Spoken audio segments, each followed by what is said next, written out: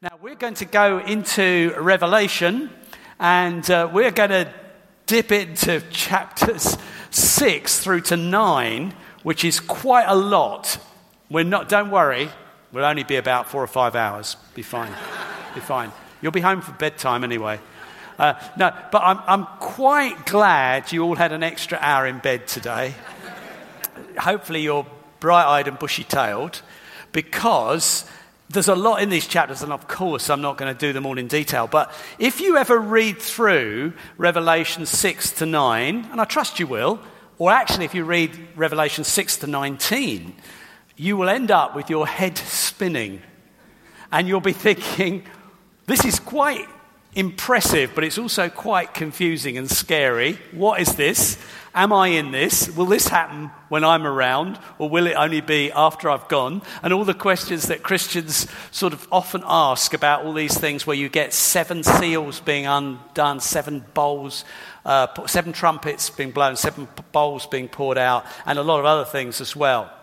And I felt that at the beginning, for just a few minutes, maybe 5-10 minutes, I just wanted to give some heading thoughts about how I would want you to think when you're reading these chapters, or things to notice. And then I want to focus on one particular aspect, one character, which I hope God will use to speak to us this morning. But I do feel it's helpful to at least make a comment about Revelation, because it's quite a pretty remarkable book. And you think, well, what is going on here? So here's some quick pointers. First of all, and you will know some of this, most of you, not all of you, Revelation is what's called apocalyptic literature. Now, apocalyptic literature is a type of literature. We do have different sorts of literature ourselves. We have poems, we have prose, we have drama. You know, we know what different literature is. And you don't read a poem the same way as you read a prose description of a scientific experiment, or a prose description of putting something together, where you look at every detail, think, okay, where's that? Left, right, okay, got a screw there. Whatever it is, a poem makes sense, but you read it differently. You can analyze it in detail, it's not wrong to, but it is a totally different sort of literature. Novels, drama, poetry. Well, this is apocalyptic literature, which is a style of literature which was around a lot in the times of the Bible, Old Testament a bit. You get it a bit with Ezekiel and Daniel, and in the New Testament. It's vivid, it's colourful, it is prophetic, definitely, so it's foretelling, but it's not merely prophetic. And I think the nearest parallel to us is probably something like dramas or films, where you're caught up in it and you begin to almost experience what's going on. It should impact you, and it does, of course. It is also, and this is important, deliberately full of symbols. Deliberately full of symbols. They're symbols that are meant to ring a bell if you are one of the initiated. In this case, a Christian, active following Jesus. They're meant to make sense to you, but the uninitiated will be more confused, and hopefully, in some cases, you'll see why, not quite get it. Because quite often, this literature is used in times of persecution and antagonism to God's people. And it's a way of communicating vividly and livingly, and I believe the Holy Spirit inspires it, just as he inspires letters. Letters are a form of literature. Paul wrote letters to people. They were ordinary letters, but the Holy Spirit was inspiring them. This is something that stirred John. He had visions. He was caught up in the Spirit, and he executes it in what we call apocalyptic literature. And it's meant to communicate vividly to Christians, but maybe, for example, the Roman authorities might not see that there's a bit of hidden criticism in there as well. So Revelation, at its most appropriate, speaks to us when we're conscious of the difficulties in our world, when we're conscious of the battles we all face, and particularly when Christians are having a tough time or being persecuted, it's very relevant. So let's go on quickly. There's a fundamental theme, which is God is in control. So that's a theme that comes out through the whole book. God is always in control. He's on his throne, and Jesus is by his side. Again and again, Revelation reminds us of the sovereignty of God and his oversight in all things. And of course, there is no doubt how everything ends. God wins, the title of our whole series. And that it comes to that climax deliberately. Next thing, The 7 seals, 7 trumpets, 7 bowls, the 7 bowls are in chapter 16 and around that area, I would personally believe, and a lot of commentators do, refer to the same era. So in other words, it's not chronological. You get 7 bowls, seals, I beg your pardon, then later on 7 trumpets, then later on 7 bowls, and they all happen, chronologically through history, making 21. Is that right? 21, 3 7s, 21, yeah. 21 sort of separate interventions that you have to match up in history. They're not quite like that. They are more about, all of them are about the same era, the era that we are generally living in. That is the period between when Jesus went back to heaven and when Jesus comes back again to wrap everything up. So they refer to what you might call AD history. Now, actually, Jesus referred to this period in a sort of almost apocalyptic way, and you can read it for yourself in Matthew 24 and Mark 13. And reading those chapters, I think, helps you to grasp a little of the feel of Revelation. They are slightly interpretative. So, for example, let me give you a quote from one of those. Matthew 24, it'll go up. Jesus answered, "Watch out that no one deceives you, for many will come in my name, claiming I am the Messiah, and will deceive many." This is Jesus warning to his disciples. "You will hear of wars and rumors of wars, but see to it that you are not alarmed. Such things must happen, but the end is still to come. Nation will rise against nation, kingdom against kingdom. There'll be famines, earthquakes in various places. All these are the beginning of birth pains." The birth pains for the new heavens and new earth, the new age when Jesus comes back. So Jesus says there's going to be a build-up of these sort of things all through the time when the gospel is going out into the whole world. The gospel of the good news of the kingdom of God, which will go to the whole earth. Now, these middle chapters of Revelation sort of are covering something a bit similar to what Jesus is writing about there. A way I found it quite helpful once I read it many years ago was if you think of our own experience historically in this country, the Second World War. If you think of the Second World War, it's a period of 6 years, 1939 to 45. You can watch all sorts of different films on the Second World War. You can watch films, maybe documentary style, about the Atlantic War, about the Blitz, about what was going on in the extermination camps, about what was going on in Churchill's war cabinet, what was going on in Alamein in the desert, the war in the east with Russia, and so on and so forth. And they're actually all about the same essential conflict, but from different perspectives and angles. They're all showing you different aspects, these different films, of what was going on in that 6-year period. And whilst this was going on in Downing Street, that might have been going on over there, and whatever and whatever. And Churchill was trying to meet with Roosevelt, and meanwhile the Atlantic War. And so you've actually got that sort of feel about Revelation, that you're seeing things from different angles. Heaven's perspective, demonic activity, God's judgments, human sin, human reaction to God's judgment, God's reaction to human reaction, I could even say. And in the midst of it all, the church, which is, the Church of Jesus Christ, is the key aspect from heaven's perspective. And is heaven's jewel, if you like. Although that doesn't mean the church has an easy time, far from it. Okay, quickly to move on. It's a wrong approach, to try and explain the details of each vision. In other words, to say this is exact. That was Mao Zedong, that's Hitler, that is, Chernobyl. You get stuff like that all through, Christians doing that all the time. That really isn't the best approach to Revelation. One commentator said a logical apocalypse would be a contradiction in terms. A logical apocalypse. It isn't working like that. It is vivid, powerful imagery. It is almost mystical at times. It's not like that equals exactly that in history. I could give you an example. We haven't time to turn to it. If you looked at the demonic locusts in Revelation 9, if you want to have a scary thing, just before you go to bed, read the demonic locusts, Revelation 9, about verses 7 to 11. They are pretty hideous, they are pretty weird and incredible. And they are demonic forces released, bringing war on the earth.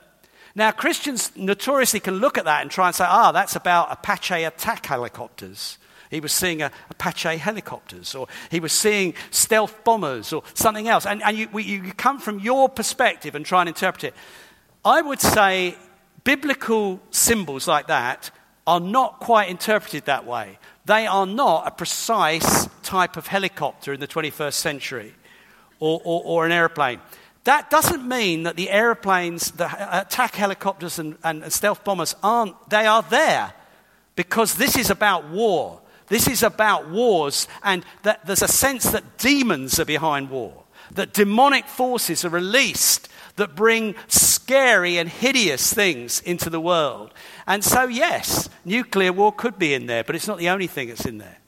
And there's a sense that you have to catch the feel of it and the impact of it rather than try and drill down and say, what exactly is that?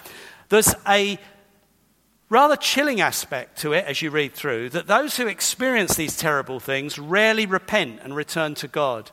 But actually that's what we're supposed to be doing. We're supposed to be turning to God. But often people end up shaking their fist at God when this happens. And instead of turning from their sin, they actually don't say, we're not the evil ones, God's the evil one. And that is a sad fact that often does occur. And then finally, on these general points, in the chapters we're looking at, and indeed throughout it really, there is a mysterious figure who is the central player. The Lamb. The Lamb. And so as part of my talk, don't treat this as a subsidiary thing, I'm going to read a few excerpts from these chapters where the Lamb will appear. And then we're going to take the last few minutes, last half, to unpack who the Lamb is, and we're going to break bread together. So let's just listen to a few bits. We're going to read Revelation 5. You can follow it if you want to on a tablet or in your Bible. Revelation 5 and verse 1. Then I saw in the right hand of him who sat on the throne, which is God, of course, a scroll with writing on both sides, sealed with 7 seals. And I saw a mighty angel proclaiming in a loud voice, "Who is worthy to break the seals and open the scroll?" No one in heaven or on earth or under the earth could open the scroll or even look inside it. I wept and wept because no one was found who was worthy to open the scroll or look inside. Then one of the elders said to me, "Do not weep. See, the Lion of the tribe of Judah, the Root of David, has triumphed. He's able to open the scroll and its 7 seals." Then I saw a lamb, looking as if it had been slain, standing at the center of the throne, encircled by the 4 living creatures and the elders. The Lamb had 7 horns, 7 eyes, which are the 7 spirits of God sent out into all the earth. He went and he took the scroll from the right hand of him who sat on the throne.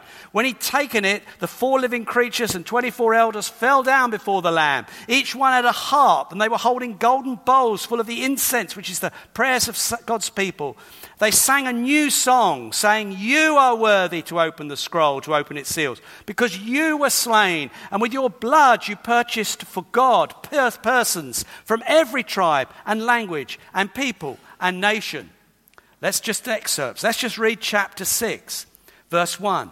I watched as the Lamb opened the first of the 7 seals. Then I heard one of the 4 living creatures say in a voice like thunder, "Come!" I looked, and there before me was a white horse. Its rider held a bow, and he was given a crown, and he rode out as a conqueror bent on conquest. When the Lamb opened the 2nd seal, I heard the 2nd living creature say, "Come!" And then another horse came out, a fiery red one. Its rider was given power to take peace from the earth and to make people kill each other. To him was given a large sword. Then the Lamb opened the 3rd seal. I heard the 3rd living creature say, "Come!" And I looked, and there before me was a black horse, and its rider was holding a pair of scales. And this is about famine, and it's about need, money, food, needing a day's wages just for a meal sort of thing. Verse 7, when the Lamb opened the 4th seal, I heard the voice of the 4th living creature say, "Come!" And I looked, and there before me was a pale horse, and its rider was named Death, and Hades was following close behind him. They were given power over a quarter of the earth to kill by sword and famine and plague and by the wild beasts of the earth. Let's drop down to verse 12. I watched as the Lamb, that is, opened the sixth seal. There was a great earthquake. The sun turned black like sackcloth made of goat hair. The whole moon turned blood red. The stars in the sky fell to earth as figs drop from a fig tree when it's shaken by a strong wind. The heavens receded like a scroll being rolled up, and every mountain and island was removed from its place. The kings of the earth, the princes, the generals, the rich, the mighty, everyone else, slave and free, hid in caves among the rocks of the mountains. They called to the mountains and rocks, "Fall on us, hide us from the face of him who sits on the throne and from the wrath of the Lamb." But the great day of their wrath, for the great day of their wrath has come, and who can withstand it? One more. Revelation 7, just picking it up at verse 9.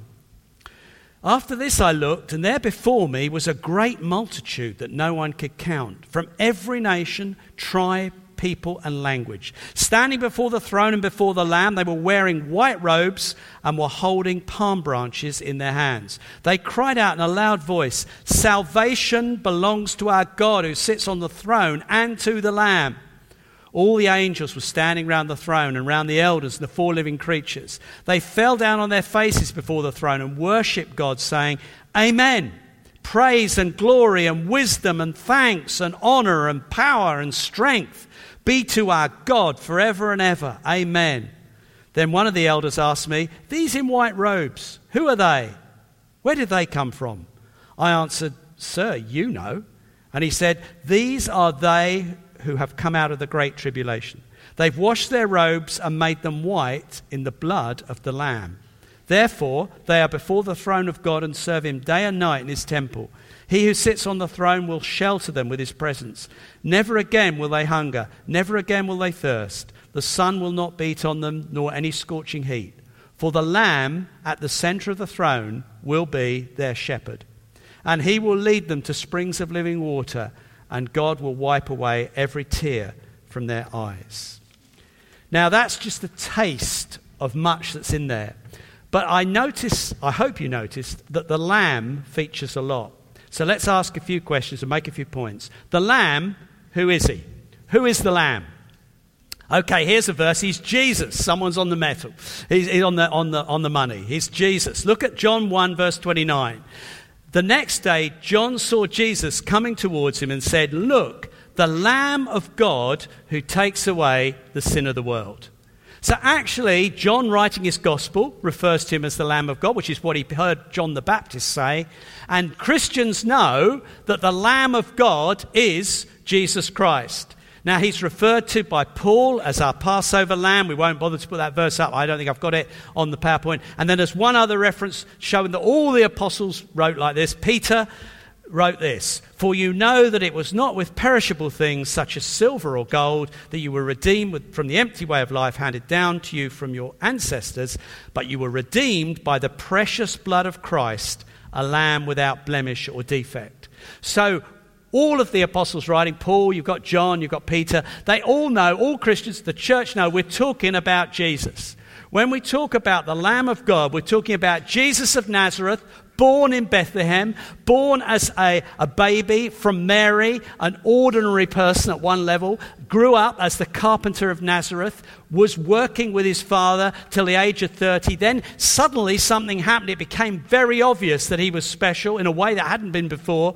He was anointed with the Holy Spirit at his baptism. He began to do amazing miracles. Amazing things happened. People loved his teaching. He gathered followers together. He was bringing hope and help to everyone, healing all oppressed of the devil. And then suddenly there was a swing, or it appeared suddenly, though he knew it was coming, where people turned on him, particularly the Pharisees and the religious leaders, but the Romans and even the crowd, and everybody got involved, and he was tried in a kangaroo court, crucified on a Roman cross, died, buried, disciples distressed and wondered what was happening. 3 days later, he rose from the dead.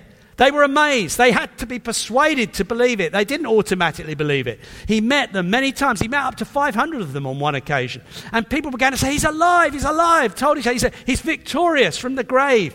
He met with his disciples. He taught them about why he had done what he'd done, what it was all about. He showed them how Isaiah 53 was about the suffering Saviour. He showed them how it made sense that the Passover lamb was a picture of what he'd done to take away sin. He brought it together, and the Lamb of God thing made utter sense. This was the fulfillment where all sin was dealt with in him. Then he went back to heaven and sent the Holy Spirit, and the Lamb of God is now in heaven, and the Holy Spirit is working in the church.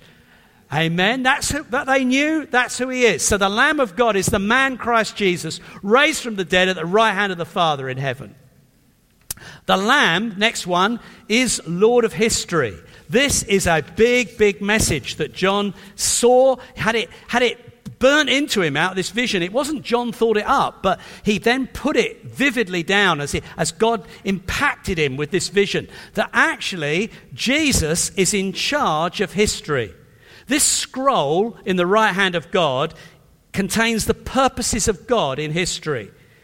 And its disclosure, its enactment is prevented because scrolls are sealed. If a scroll's sealed, a king's seal is on it, you can't just open it. Somebody who's entitled to open it has to open it. And there's only one person entitled to open the purposes of God in history. Who's that? The Lamb. The Lamb takes the scroll. Now, he's a lion and a lamb and all the rest of it. Of course he is, because it's all imagery. But Jesus is moving through history in the events that happen. Despite all the things that go on, despite the apparent awfulness of much of it, Jesus is still Lord. God is in control. And in fact, it's being unveiled to God's agenda. History is being unveiled to God's agenda. The one who is worthy, the Lamb of God, is breaking the seals one by one and releasing events that will take this world to its conclusion when Jesus comes back. So whatever's happening, call it the Roman Emperor, call it Hitler, call it ISIS, call it what you like, God is still in control. And they are part of the demonic forces that have been released, and the purposes of God are not thwarted by them. And as they are released, there is a pattern, there is a chronology, but it's not one that you can get in detail. Step by step by step, it's moving towards conclusion. So that the final seals have that sense of being the end, the return of Christ. The one I read, 6th seal, and then on to the 7th. So it's almost like that takes the period right through to the climax when Jesus, the Lamb, is also the judge. And we'll come to that in a moment. The next one. The Lamb is judge of all. And that is quite a challenge. If you weren't dealing with pictures, who on earth would think of generals and kings being frightened of an angry lamb? So, oh no, here comes an angry lamb. Ooh, ooh. No. So obviously we are dealing with something very symbolic and pictury. They all say, hide me from the wrath of the Lamb. And what is coming through here is that Jesus is not only Lord of all, he will be judge of all. And one day, every knee will bow to him. And are you going to bow now in delight and in surrender, or one day bow in terror when the day of judgment comes? That's the message behind this. Jesus is the Lamb, but there is a wrath of the Lamb. 6 verse 16. They called on the mountains, etc. Hide us from the face of him who sits on the throne and from the wrath of the Lamb. Now, there is an important truth here. Jesus is the one who loves us. He loves us and who died for our sins. Jesus suffered for our sins. And so he is one qualified to bring this judgment. And he is one qualified to tell you that there is a judgment coming. The simple fact is, if you don't meet Jesus as your Saviour now, you will meet him as your judge in the future. That is a fact of history, a fact of spiritual reality. You can, and I pray you all have, and if you haven't, you can this morning, embrace Jesus, if you like, meet him as your Saviour and Lord. But if you don't, one day you'll meet him and you will experience the wrath of the Lamb. Now, we just need to say, well, are you saying God's just angry, he loses his temper? There's a lot about wrath, isn't there? Yeah, there is. And it's good it is, and it's nothing to do with being politically correct and saying everybody wins, because it doesn't work that way. God is actually angry at sin. Now, this wrath is not like our wrath. It's not like he loses his temper, he has a bad day, someone broke something and he's got cross. It's nothing like that. It's more like judicial wrath. I don't know if you could say this, but you could say it, that if someone is a criminal and breaks the law, they come to court, they're tried, they are proven guilty, and then they experience the wrath of the law, which means they are put in prison. It's not that the judge gets angry. The judge hasn't got to get in a strop in order to do it, like, I must be angry for it. No, the judge, there's a calm, sadly, a ruthless calm sometimes. You are guilty. You experience the wrath of the law. That's a picture. But we're talking about something similar. We're not talking about God just being funny or being touchy, but he is just and true in all his ways. There are some huge problems that the holy, righteous God has with humanity and our sin and rebellion. And actually, he has provided a very thorough answer for us, which we're going to look at in a moment in the next point. But if we don't find the answer God's got, his just, righteous ways will be like wrath to us. They will be a judgment. They will be a judgment on us. Let's move on to the next one. The Lamb, the suffering Saviour. In these chapters, I'm sorry, am I spitting into this? I'm probably getting carried away. In these chapters, there's a lot of suffering and pain and death, actually, and fear.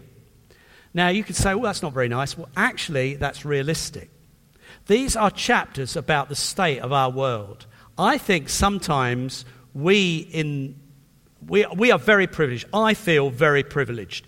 In most other ages, I'd already be dead at my age. I'm privileged to have a good diet, healthy. I've got a roof over my head, a very nice roof over my head. I got the health service. Mary and I, I went yesterday to Hastings, my daughter. We visited family, visited Mary's family. She's got a horrible, really nasty sinusitis. She goes to a drop-in health centre without having to pay. You get antibiotics, out you come, and she'll be better by Monday. What a privilege to live in a place like that. What a privilege. We are fairly unusual in the perspective of not only history, but even of the world as it is today. You only have to watch your television to see that. And so actually, this world is full of a lot of pain and turmoil and fear. And we do know that. We're not without knowledge of that. But it's a lot worse than we experience for many people. And so actually, this is a very, very important concept to get from Revelation, if I might put it that way. In a way, Revelation takes on the subject of suffering head on. And it says things like this.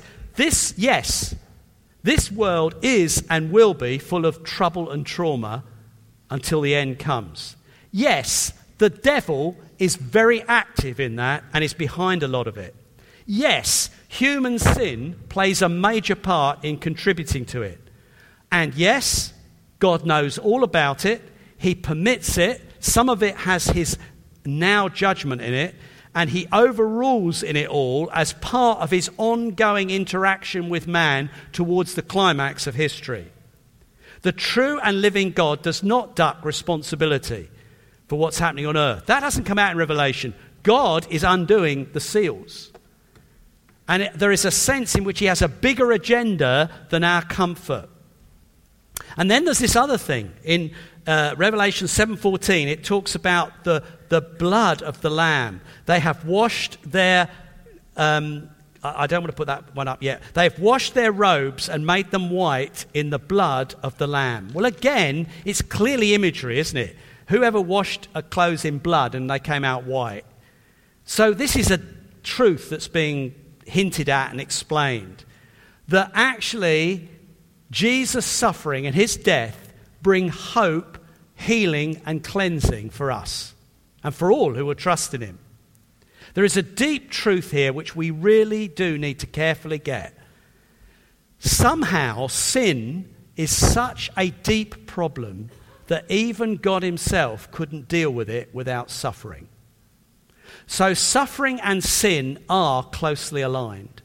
God, the just and holy one, could not get rid of the sin problem without himself bearing our sins through his Son. The Lamb's blood is what cleanses us. So the one opening the seals is the one who shed his blood as well and suffered at the hands of men and of demons, and you could argue at the hands of the Father when he took our sin and the judgment against it. And it was his punishment that brought us peace. By his wounds we are healed. No wounds, no healing. It is as deep as that.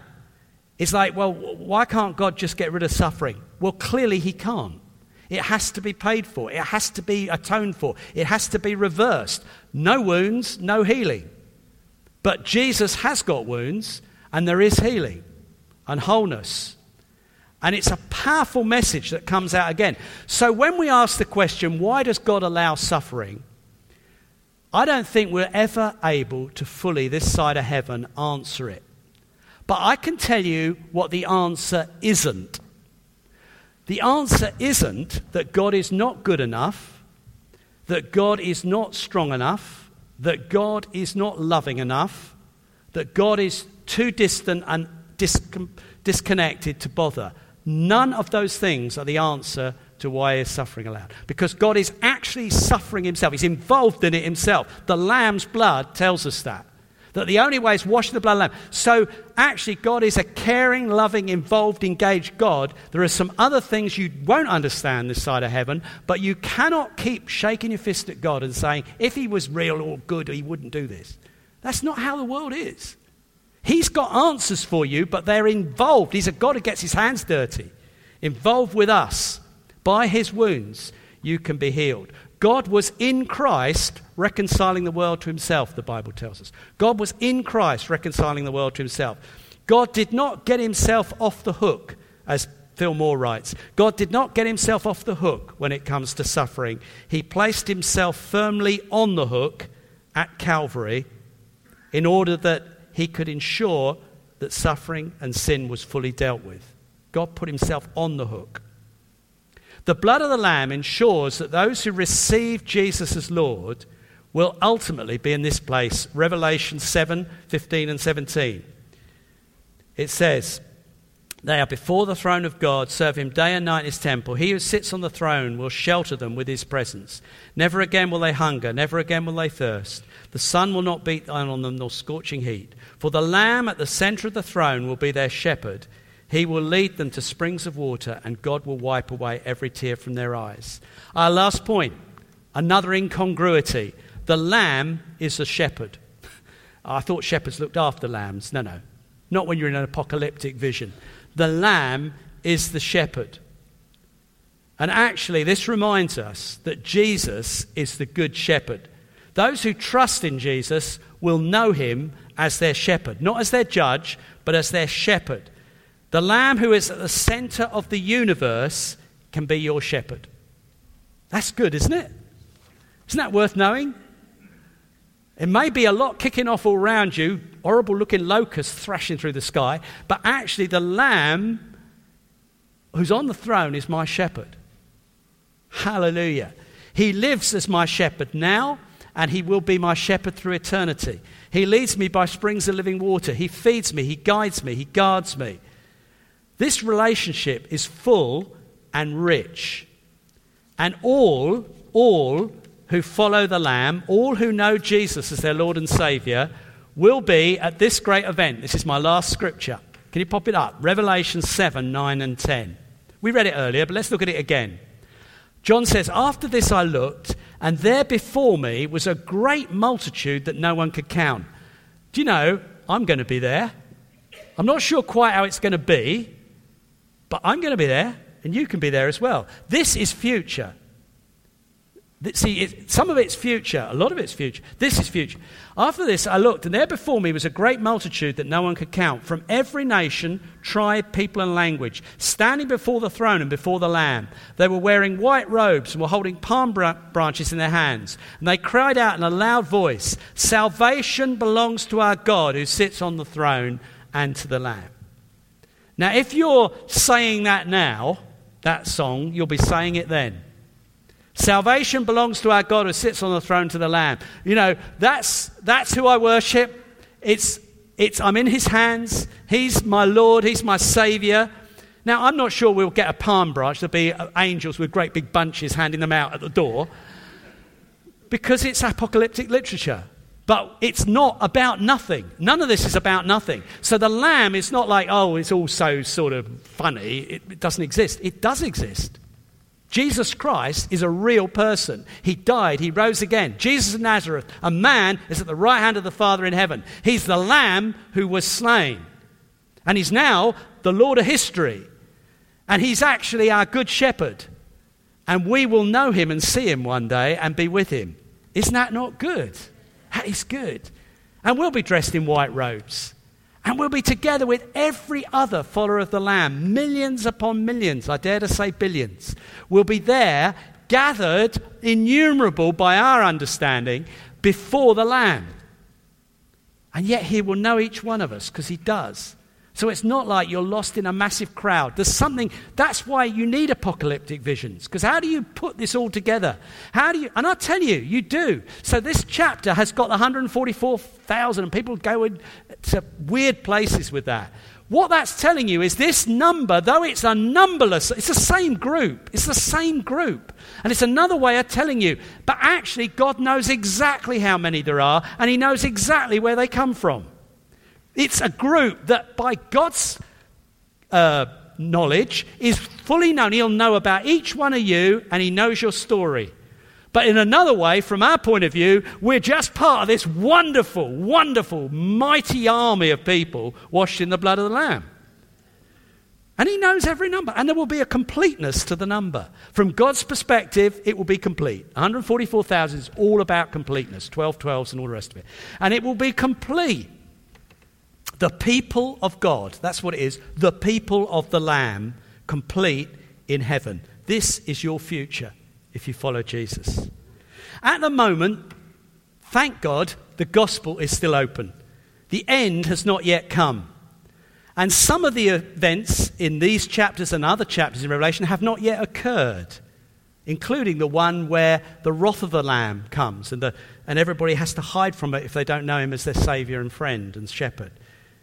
You can today, if you haven't already, make sure you know the Lamb as your friend and Redeemer and shepherd and Saviour. It's as easy as asking him to take you as you are. Don't have to tidy yourself up. Don't have to get holy. Just say, Lord, forgive me for all the things I've done wrong. Please, Lord, I want you to be my Saviour, my Lord. I come to you. Take me as your own. Come and live in me by your Spirit. You could do that this morning as we break bread. If you've never done it and don't want to do it this morning, then please just don't take the bread and wine, because it won't mean anything to you. Because the bread and wine is for those who already know the Lamb and have understood what it means that we're washed in his blood. I mean, that sounds weird if you don't understand, but when you know it, that's how apocalyptic works. It's not weird when you know what it's about. It's not weird at all. It's only weird when you're outside. When you're inside, it makes sense. Like a wrathful lamb makes sense. So actually, you can come in and make sense for you this morning. You don't need to feel outside.